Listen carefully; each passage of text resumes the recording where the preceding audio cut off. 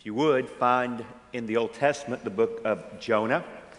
And as you're locating that book, let me tell you what we're going to do. I'm going to go ahead and set the table for what I want to say this afternoon. That will allow us to move along at a pretty reasonable clip since we're going to look at 4 chapters and 48 verses. First of all, the theme for this afternoon is simply this: our God is a missionary God. Our God is a missionary God. And in each of these 4 chapters, we're going to see a prophet, a preacher, who was called to be a missionary, and yet, even though there was no barriers as far as transportation, as far as geopolitical issues, no barriers to keep Jonah from going to Nineveh except Jonah's heart. That was the only problem in the whole equation. And so each of these 4 chapters, we're going to see 4 wonderful truths that relate to Jonah, but also, I hope, will relate to us as well. So let me give them to you very quickly. In the first chapter, we're going to see you can run, but you cannot hide from God. You can run, but you cannot hide from God. And in this chapter, we see Jonah running from God. Then in chapter 2, we're going to see what is at the heart of the Bible, and that is this: salvation is of the Lord. Salvation is of the Lord. And in chapter 2, we see Jonah running to God. Then in chapter 3, we encounter a wonderful truth, and that truth is this: God is the God of the second chance. Our God is the God of the second chance. And here we see Jonah running with God. And then finally in chapter 4, we're going to see that lost people matter to God. And therefore lost people should matter to us. Lost people matter to God, and therefore lost people should matter to us. And there we see Jonah running against God. So we see Jonah running from God, chapter 1. Jonah running to God, chapter 2. Jonah running with God in chapter 3. And Jonah running against God in chapter 4. And then the other thing I want to do in this session, as I mentioned this morning, I have been tremendously blessed and shaped over the years by missionary biographies and missionary quotes that inspire me and challenge me to think differently and act differently. And so I'm going to interweave into our study this afternoon a number of quotes from wonderful missionaries from the past I hope will exhort you, also challenge you, but also encourage you as well. And so as we start into chapter 1, let me give you a statement that I hope oversees all that we do in the moments we have. Henry Martyn was a wonderful missionary both to India and to Persia. He was an intellectual genius, picked up languages just like that, and had incredible potential, and God in His amazing providence and mysterious providence took him at the age of 31. But Henry Martyn was a prolific journaler, and Henry Martyn made this statement: the Spirit of Christ is the spirit of missions.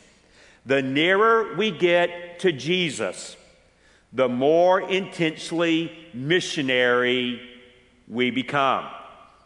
The Spirit of Christ is the spirit of missions. The nearer we get to Jesus, the more intensely missionary we become. John Piper adds, to belong to Jesus is to embrace the nations. To belong to Jesus is to embrace the nations. And unfortunately, we see someone diametrically opposed to that in this man by the name of Jonah. One more thing, we jump in. I do believe Jonah was a real person. And I do believe that Jonah was swallowed by a real fish. You say, why do you believe that, Danny? It sounds so sensational and so mythical, and if you were to engage more academic, liberal type scholarship, they would try to direct you away from that interpretation. And there's a very simple reason why I believe that Jonah was swallowed by a great fish, and that's because Jesus believed that Jonah was swallowed by a great fish. Go read Matthew chapter 12, verses 39 through 41. Ultimately, my foundation for what I believe is not some scholar or pseudo-scholar in a university, but my authority is the Word of God and the Lord Jesus Christ Himself. That is good enough for me. And it ought to be good enough for you too. So with that foundation, let's jump in. You can run, but you cannot hide from God. Now, the word of the Lord came to Jonah, the son of Amittai. And I might point out that he is actually referred to as a historical person in 2 Kings chapter 14 and verse 25. And Jonah receives a threefold command from the Lord. All three of the verbs that you see there in verse 2 are in the imperative. He is not asking or suggesting. He is commanding Jonah to do these things. Arise, number one. Go to Nineveh, that great city, great in size, great influence, also great in sin, and call out or preach against it, for their evil has come up before me. Now, you and I would think Jonah, being a preacher, being a prophet, we would think that verse 3 would have said, and Jonah rose to go to Nineveh. But that's not what we read, is it? But Jonah rose to flee to Tarshish. Many believe, most believe it was a seacoast town on the western part of Spain. Nineveh was northeast by land, and Tarshish was due west by sea. And so Jonah goes in exactly the opposite direction that God has commanded him to go. And so Jonah rose to flee to Tarshish from, and if you're a Bible marker like I am, you should either highlight or underline the phrase, from the presence of the Lord, because it occurs there in verse 3 at the beginning, again in verse 3 at the end, and a third time in verse 10 here in chapter 1. So it's emphasized three times that Jonah is running from the presence of the Lord. So he went down to Joppa, which is on the coast of Israel, Jaffa today, and he found a ship going to Tarshish, and he paid the fare and went on board. Literally, he went down into the boat to go with them to Tarshish, away from the presence of the Lord. Now, just think about this for a moment. As we walk through these 4 chapters, you're going to understand something about Jonah. Jonah did not have a head problem. Jonah had a heart problem. Jonah had orthodox theology. Jonah understood the Hebrew faith very, very well, and there's no indication that he was a heretic, no indication that he was a false teacher. Jonah had his theology down clear. And here's what's funny about that. Jonah then knew that Yahweh God is all-powerful, all-knowing, and everywhere present. So I have a question for all of us this afternoon. Who in this room is so dumb that they think that they can run away and hide from God? I mean, what planet are you from? What is going on in your head? Now, I know because I've been there. We sometimes think we can sneak away. We think we can go and hide out somewhere. We think that we are so insignificant to God that we can just slither off the scene and He'll never take notice, and you could not be more wrong.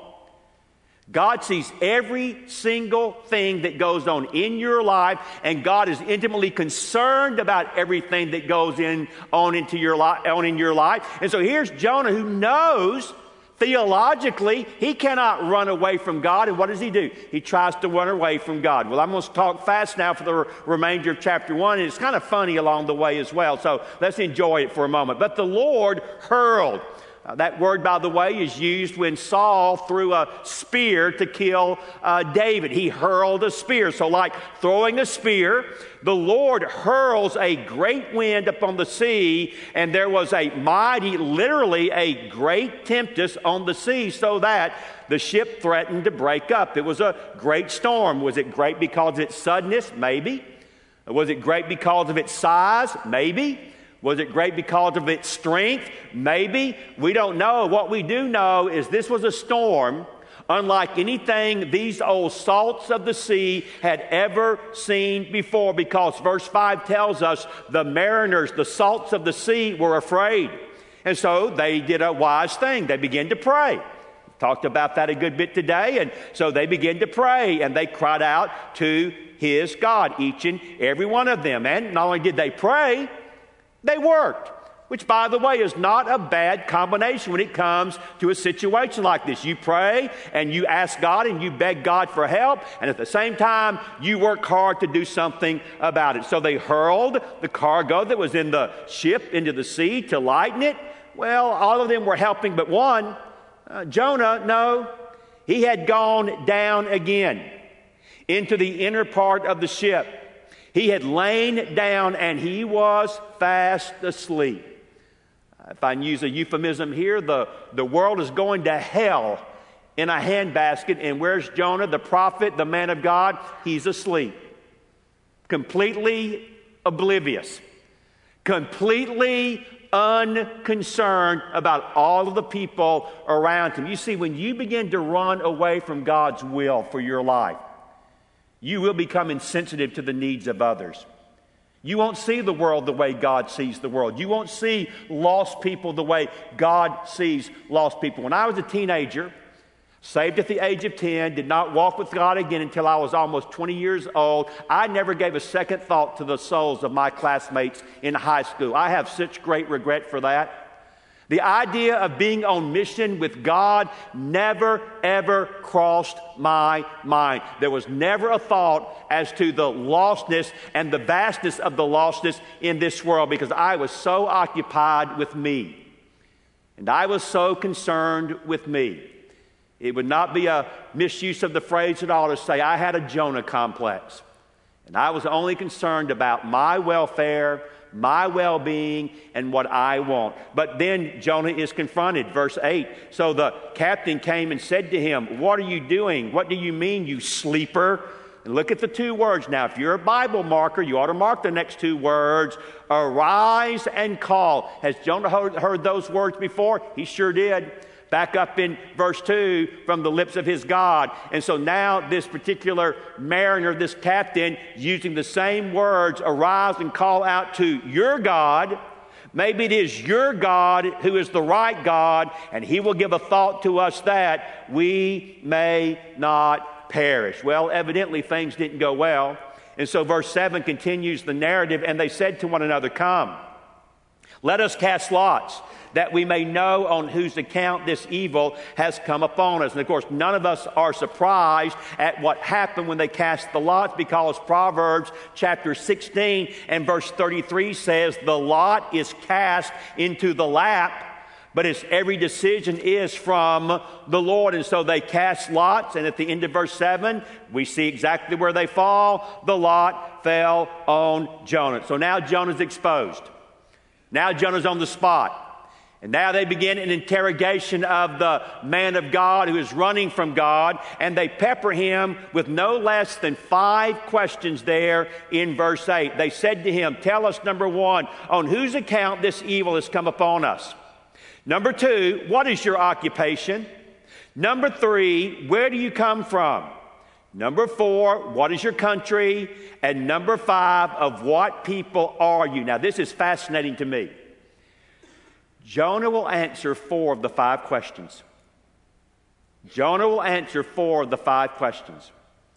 Guess what question he does not answer? What is your occupation? Because that was the one thing Jonah did not want to admit. That is the one thing Jonah did not want to face up to. That was the one thing Jonah was running away from. And so look at what he says there in verse 9. He said to them, I am a Hebrew, and I fear Yahweh, the Elohim of heaven. The word Lord, anytime you see the word Lord in an English translation in all caps, capital L, capital O, capital R, capital D, almost always symbolize or stands for the personal name of God, Yahweh. And then when you see the word God, it is the Hebrew word Elohim. And so if we were to translate it to catch the gist of it, I fear Yahweh. He is the God of heaven, and I've got some bad news for you. He made the sea, and He made the dry land. In other words, He is the Creator God who made everything. I don't worship a God who is geographically restricted. Most of the ancients tended to see their gods restricted in terms of geography or space. Jonah says, that's not the God that I follow. That's not the God that I worship. That's not the God that I trust in. I fear the Lord, the God of heaven and earth. He made the sea and the dry land, which then explains the natural response of verse 10. The men were exceedingly afraid and said to him, what is this that you have done? For the men knew that he was fleeing third time from the presence of the Lord. Why? Because he had told them. Verse 11. Then they said to him, what shall we do to you that the sea may quiet down for us? For the sea grew more and more tempestuous. Well, he said to them, pick me up. And there it is again. Hurl me into the sea, that the sea will quiet down for you. For I know it is because of me that this great tempest has come upon you. Well, evidently they appreciated his honesty and sincerity, so they tried to still get back to dry land in their own strength and power. Nevertheless, the men rowed hard to get back to dry land, but they could not, for the sea grew more and more tempestuous against them, and therefore they now call out. And they call out to who? To Yahweh. And they pray, O Lord, O Yahweh, let us not perish for this man's life. And lay not on us innocent blood. It is for you, O Lord. You, O Lord, have done as it pleased you. And so they picked up Jonah, and there it is again, hurled him, threw him like a spear into the sea. And the sea ceased from its raging. And, verse 16, the men, they, number one, feared the Lord. I'd mark that word if I were you. They feared the Lord exceedingly. Secondly, they offered, I'd mark that too, they offered a sacrifice to the Lord. And number three, they made vows. The thing Jonah should have done and will soon do, they did. They feared the Lord. They offered a sacrifice to the Lord, and they made vows. Let me give you a very important lesson from chapter 1, and then we will move on. Sin will always take you further than you want to go. And sin will always keep you longer than you want to stay. And sin will always cost you more than you want to pay. Sin will take you further than you want to go. It will keep you longer than you want to stay. And it will cost you more than you want to pay. And you can run, but you cannot hide from God. Number two, salvation is of the Lord. Now, Jonah is going to pray in chapter 2. And his prayer probably doesn't fall into the typical missionary prayer category, but I'm going to take advantage of it anyway. I like what A.B. Simpson said. Prayer is the mighty engine that moves missionary work.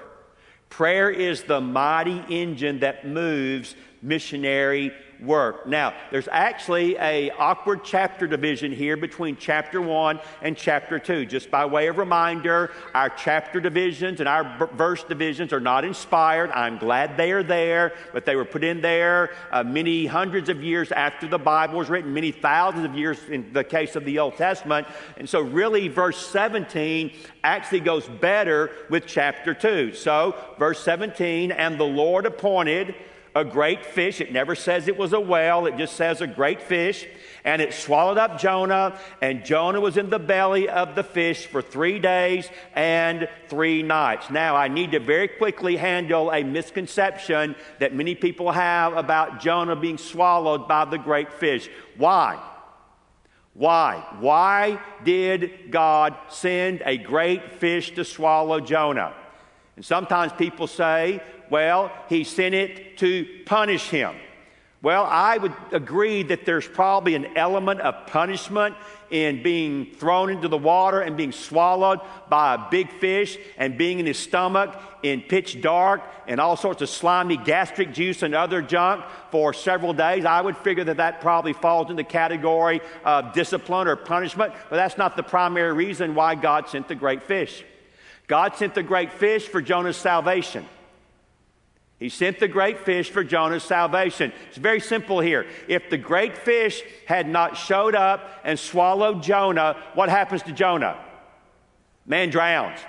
Man is done. Man is gone. Man ain't coming back. And so he drowned. So number one, God sent the great fish for Jonah's salvation. All right. Secondly, he sent the great fish for Jonah's education. And as we read through chapter 2 in this prayer that Jonah prays to the Lord, there's a very strong theological, spiritual education taking place in the belly of the great fish for Jonah, all right? And then thirdly, transportation. He's got to get the puppy back to the dry land to get him on up there to Babylon. So he's got to move him from the ship back to the dry land. So he's there for his salvation, he's there for his education, and he is there also for his transportation. And let me say this and I'll move on. Some of you may be here this afternoon now, and you're like Jonah in the sense that you are in the belly of the great fish receiving God's discipline and education. You say, you ever known that? Oh, I've known that. When I was 19 years old, getting ready to go to college to play baseball. I'm like Sebastian, a big baseball fan, and Tony, a big baseball fan. And I was getting ready to go and play fall baseball, and I was working out with a friend. This friend was a 3-time All-American at West Georgia and was a second-round draft choice by the San Diego Padres, and eventually played 6 years in the major leagues as a professional baseball player. And so we were working out, and I was a left-handed pitcher, and I was throwing, and he hit a line drive back at me, and I'll just simply say it this way. I was hit by that line drive in a very, very, very, very tender area of the male anatomy, and I will just stop right there. You can probably figure out the rest. You say, well, what happened? Well, I dropped to my knees. I broke into a cold sweat. I started throwing up gastric juice, and I swelled up in that particular part of my anatomy larger than my fist. I went to a doctor, went into the waiting room and curled up in the fetal position for lots of reasons, and a woman came in and said, you need to move so I can sit down. And I said, ma'am, I may never move again, so you just have to go sit somewhere else. Oh, it gets better than that. It gets better than that. I go in to see the doctor finally, and they come in with a nurse, and they said, you need to give us a urine specimen. I said, excuse me? Says, you need to, in the bottle. I said, ma'am, well, after now, I may never do anything in the bottle again. I just, I can't, and I actually did not do that thing for over a week. I was on my back for a month. As it began to dissipate throughout my body, I was black and blue from here to here. And I still have nightmares about it, okay? So I still have visions of the line drive coming back, and you say, and you learn something through all that? God turned my life around. I wasn't walking with God. I was going to college to play baseball. I was one of the most selfish, egocentric persons you would have ever met in your life. And I had clearly marked out the direction that I intended for my life to go. And God said, nope, I love you too much to let you go your own way. And an old Baptist preacher used to refer to God in terms of his discipline as the hound of heaven who will not let you go. He will track you down. And I learned like Jonah, you are playing the fool when you try to run from the omnipresent God, because you can run all you want and you can't hide.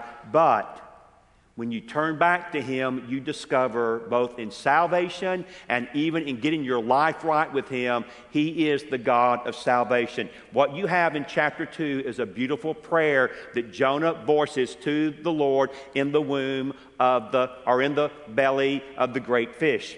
It is permeated with personal pronouns. There are 25 of them. It is also permeated in the thought language of the Psalms, and it sounds like Psalm 22 and a resurrection psalm. Remember, Jesus spoke of Jonah as being a type of Christ. Well, I'm just going to read right through it, and you see if you don't find in this beautiful, poetical song both death and resurrection.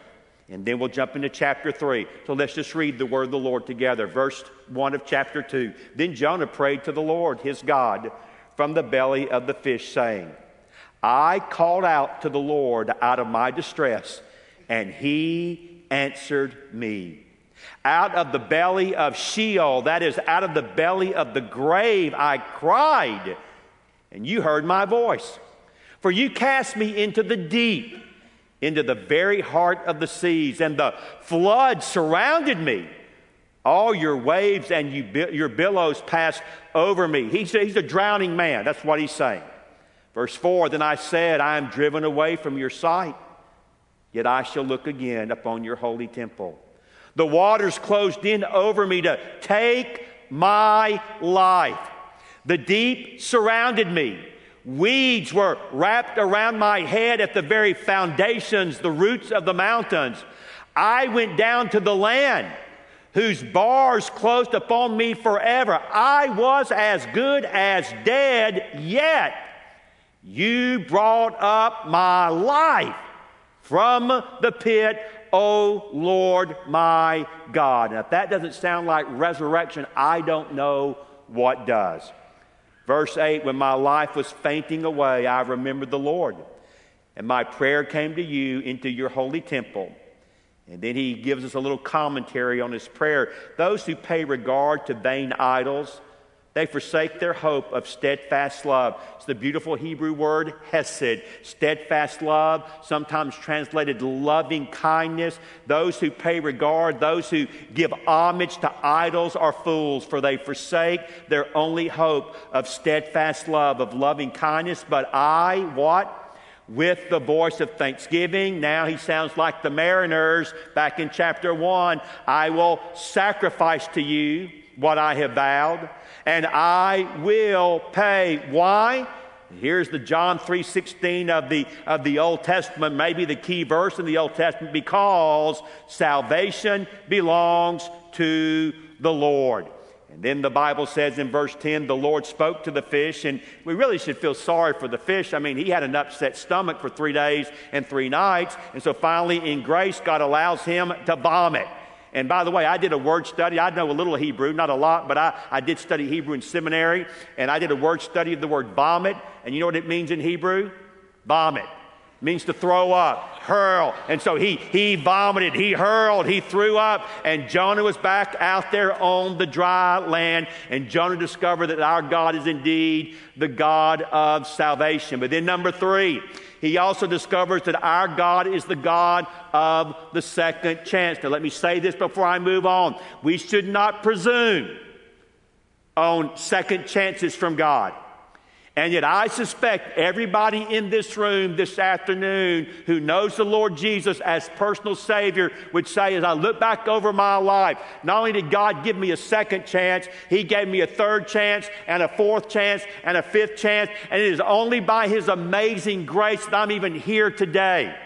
And so we don't presume on it, and yet we recognize he is that kind of loving, gracious, kind Heavenly Father. So the word of the Lord came to Jonah the second time, and it sounds very much like the first time. Arise, go to Nineveh, that great city, call out against it. And this is the only addition, the message that I tell you.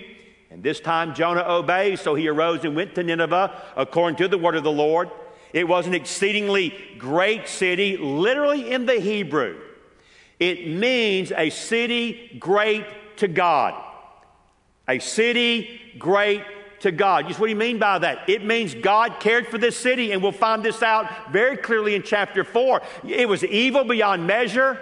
I've seen mentioned last night that they were notorious for decapitating soldiers of war. They were notorious for building pyramids of heads by the city gates. The Assyrians were a harsh, vicious people. They were the ISIS of the ancient world, and they were growing in strength. They were growing in power. They were moving across the northern part of the Semitic world there, and then starting to swoop down, and down here is little Israel. And by the way, in 722, you say, when did Jonah write this book? About 750 BC. And in 722, guess whom God used as his arm of discipline against Israel? He used the Assyrians, and they destroyed the northern kingdom in 722 BC. Now just keep that in mind, all right? So Jonah is now standing before an evil people, a wicked people. And so it says there, Jonah, verse 4, began to go into the city, going a day's journey. And he began to call out, "Yet 40 days, and Nineveh shall be overthrown." Now, some people have taken that verse and said Jonah was still resistant. He only preached about an 8 or 9 word sermon. I don't believe that's what the text is saying. I think it's just giving us a summary of the sermon that Jonah preached throughout Nineveh as he began to walk in a day's journey, 40 days, and judgment falls. 40 days and God will destroy you. And then you have this amazing verse in verse 5, "And the people of Nineveh said, Amen." You say, "No, Danny, it says they believed God." It is the Hebrew word amen. We get our word believed. The people of Nineveh said amen to the message of Jonah. They believed God, and they then gave evidence of it by going into a fast, by putting on sackcloth and ashes. The king himself makes a great proclamation there in verse 6 down through verse 9. And for time's sake, just look at the end of verse 10. And so they turned from their evil way, and God relented of the disaster that he had said he would do to them, and he did not do it. And Jonah experienced the greatest single revival in all the Bible. It may be the greatest single revival in the history of the world, when an entire people group, the Ninevites, the Assyrians, coming to faith in the one true and living God. What a great, grand, and glorious day for a prophet of God. I like what C.T. Studd said in this particular context. "Some wish to live within the sound of a chapel bell. I wish to run a rescue mission within 1 yard of hell." I like that. Some wish to live within the sound of a chapel bell, but I wish to run a rescue mission within a single yard of hell. And missionary John Falconer said it similar but different.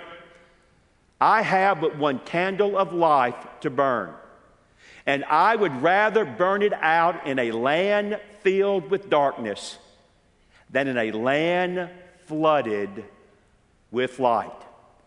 And Jonah now has conveyed the message of chapter 2 to the Ninevites. Salvation is indeed of the Lord. Number 4, lost people matter to God, and therefore lost people should matter to you and to me. Look at chapter 4, and we walk through it very quickly. "But it displeased Jonah greatly, exceedingly, and he was angry.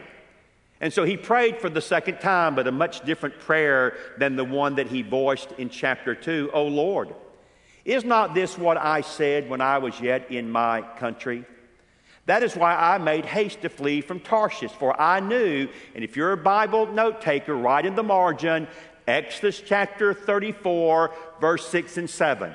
Exodus chapter 34, verse 6 and 7, one of the great confessions of faith about the Old Testament God, about our God that you find in Scripture. He quotes it virtually verbatim. "I knew that you are a gracious God, merciful, slow to anger, abounding in hesed, steadfast love, loving kindness, and relenting from disaster.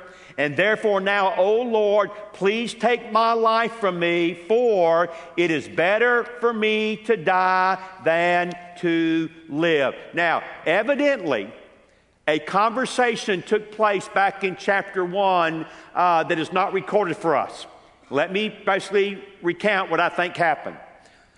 God comes to Jonah and says, "Jonah, I've got a job for you as my prophet. Reporting for duty, Lord. Well, the job is this. I'm going to send you over to the Assyrians, and in particular to their major city of Nineveh. You know how bad they are." And Jonah gets really quiet, and all he says is, "Yeah, I know how bad they are." And God says, "Well, I want you to go and preach to them, because unless they repent, I'm going to destroy them." But if you go and preach and they repent, then I'm going to forgive them and I'm not going to destroy them. And Jonah says, well, wait a minute. I don't like the Assyrians. In fact, I hate the Assyrians. They don't deserve to be saved. They're too bad to be saved. They're too evil and wicked to be saved. And by the way, Lord, I know what you're up to. I've alluded to this last night. I know you're not happy with us. And I know that we haven't exactly been honoring you like we should, but even, this is the way he was thinking, even a disobedient Israel is better than a repentant Assyria. And I am so committed to my people. Now, you listen to me. I am so committed to my country, my way of life, my way of thinking. To hell with the rest of the world as long as I get to keep what I've got. And if that doesn't sound like much of America today, I don't know what does. To hell with the rest of the world. As long as we can make America great again, whatever that is supposed to look like and mean. So Jonah the nationalist, Jonah the racist, Jonah the bigot says, I will not lift a finger and go and preach the gospel to those evil, wicked people, because if I do, they might repent. And I know what you're like. I know. Can you believe? You know he has a sneer on his face when he's saying this. I know you. I know how you are. You're gracious. You're merciful. Why, you just forgive people when they repent. Full of steadfast love and loving kindness. I know how you are. And so let's just cut to the chase. I'd just rather die. I'd rather die. I cannot deal with a world where Israel gets judged and disciplined, and people like the Assyrians are allowed to go on their merry way. I can't live like that, so just go ahead and take me out. Now, you know, Jonah's fortunate that I'm not God. I mean, I'm just going to be honest, guys. Prophets and preachers are a dime a dozen. I mean, I can get rid of one and get 10 more. And I don't need whiny boy prophet. I just don't have time for that. And so Jonah says, take me out. Boom. He is gone. He's a crispy critter. He won't make scripture. No, he ain't getting in this book.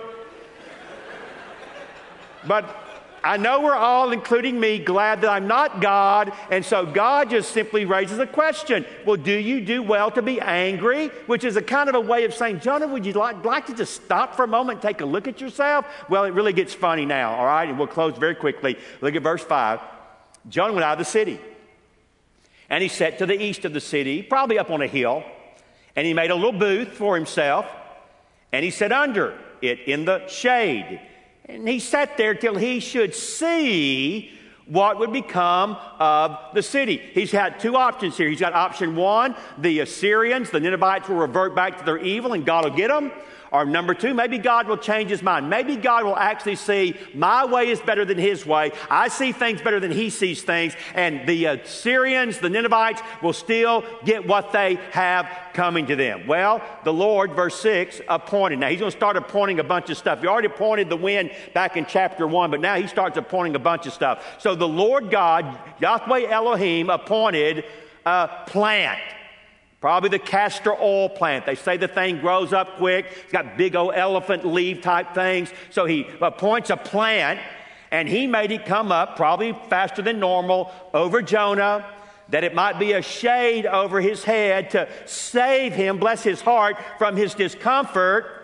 And Jonah was, now you ought to mark this, Jonah was exceedingly glad because of the plant. This is the only time in the book that Jonah is said to be happy.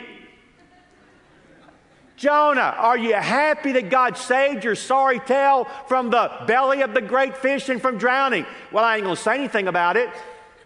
Well, Jonah, are you glad that the Lord just saved? I mean, you just had the greatest revival in history. I mean, you're going to have speaking engagements till Jesus comes back. Aren't you glad about that? No. I wish they'd all not repented and died. That's what would have made me happy.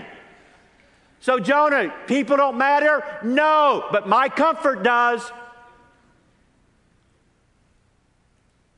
My comfort does. And I'm happy that I've got a little air conditioning.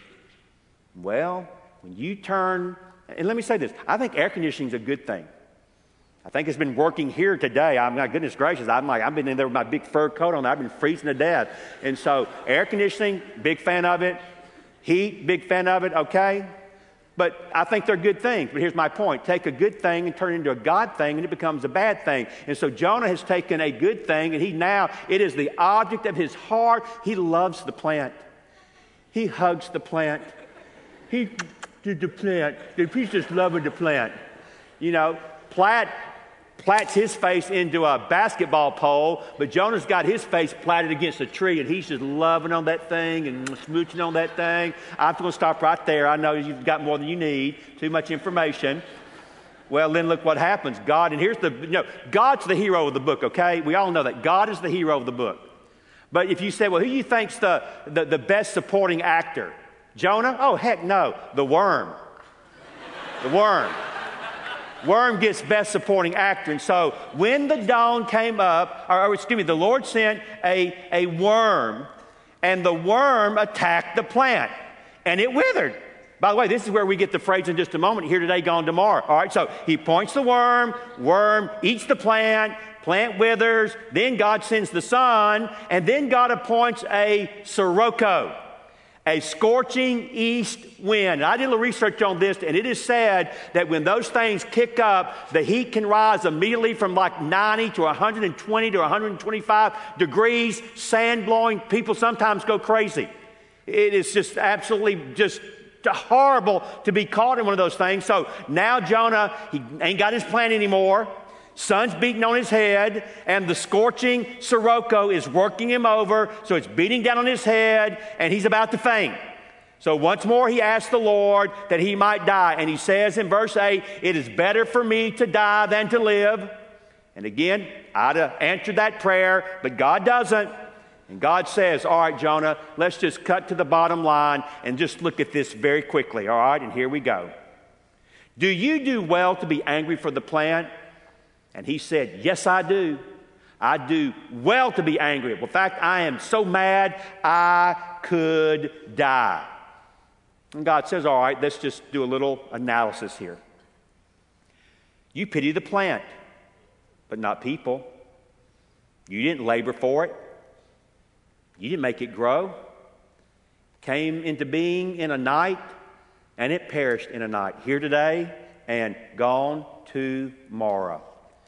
But should I not pity Nineveh? It's a great city. There are more than 120,000 persons who are so morally messed up, who are so far from my revelation and my truth, while they hardly know their right hand from their left. And Jonah, you would like for me to destroy everything in that city, all of my creation. And I think that's probably why he throws in the phrase, there's also here much cattle. And again, as Afshin pointed out last night, the book stops right there. And the question is, what did Jonah do? No, the question is, what will you and I do? Because you see, the book of Jonah ends open-ended, not just for Jonah, but for you and also for me. And so let me just close by quoting two more men in this context. They say it very well. Since God is a missionary God, God's people are to be a missionary people. Eddie Ho, Asian. Since God is a missionary God, God's people are a missionary people. John Piper says it in 4 simple words. Go, send, or disobey. Go, send, or disobey. The Great Commission is not an option to be considered. It is a command to be obeyed.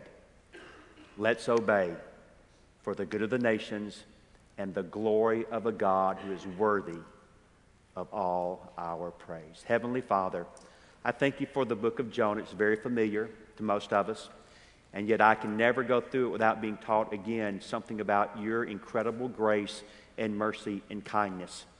And Lord, not only did you have a heart for the nations, and I'm so glad that you do, you had a heart for your prophet. And I'm really glad you do for that. Because as one that falls into the category of a minister of the gospel, if I'm not careful, I can be like Jonah. And if I'm not careful, I can actually begin to think that some people are so bad they cannot be saved. And yet, Lord, what I really need to be reminded of is this: nobody is so good that they don't need to be saved. And there's a real sense in this book in which, yes, the mariners needed to be saved, and the people in Nineveh and Assyria needed to be saved.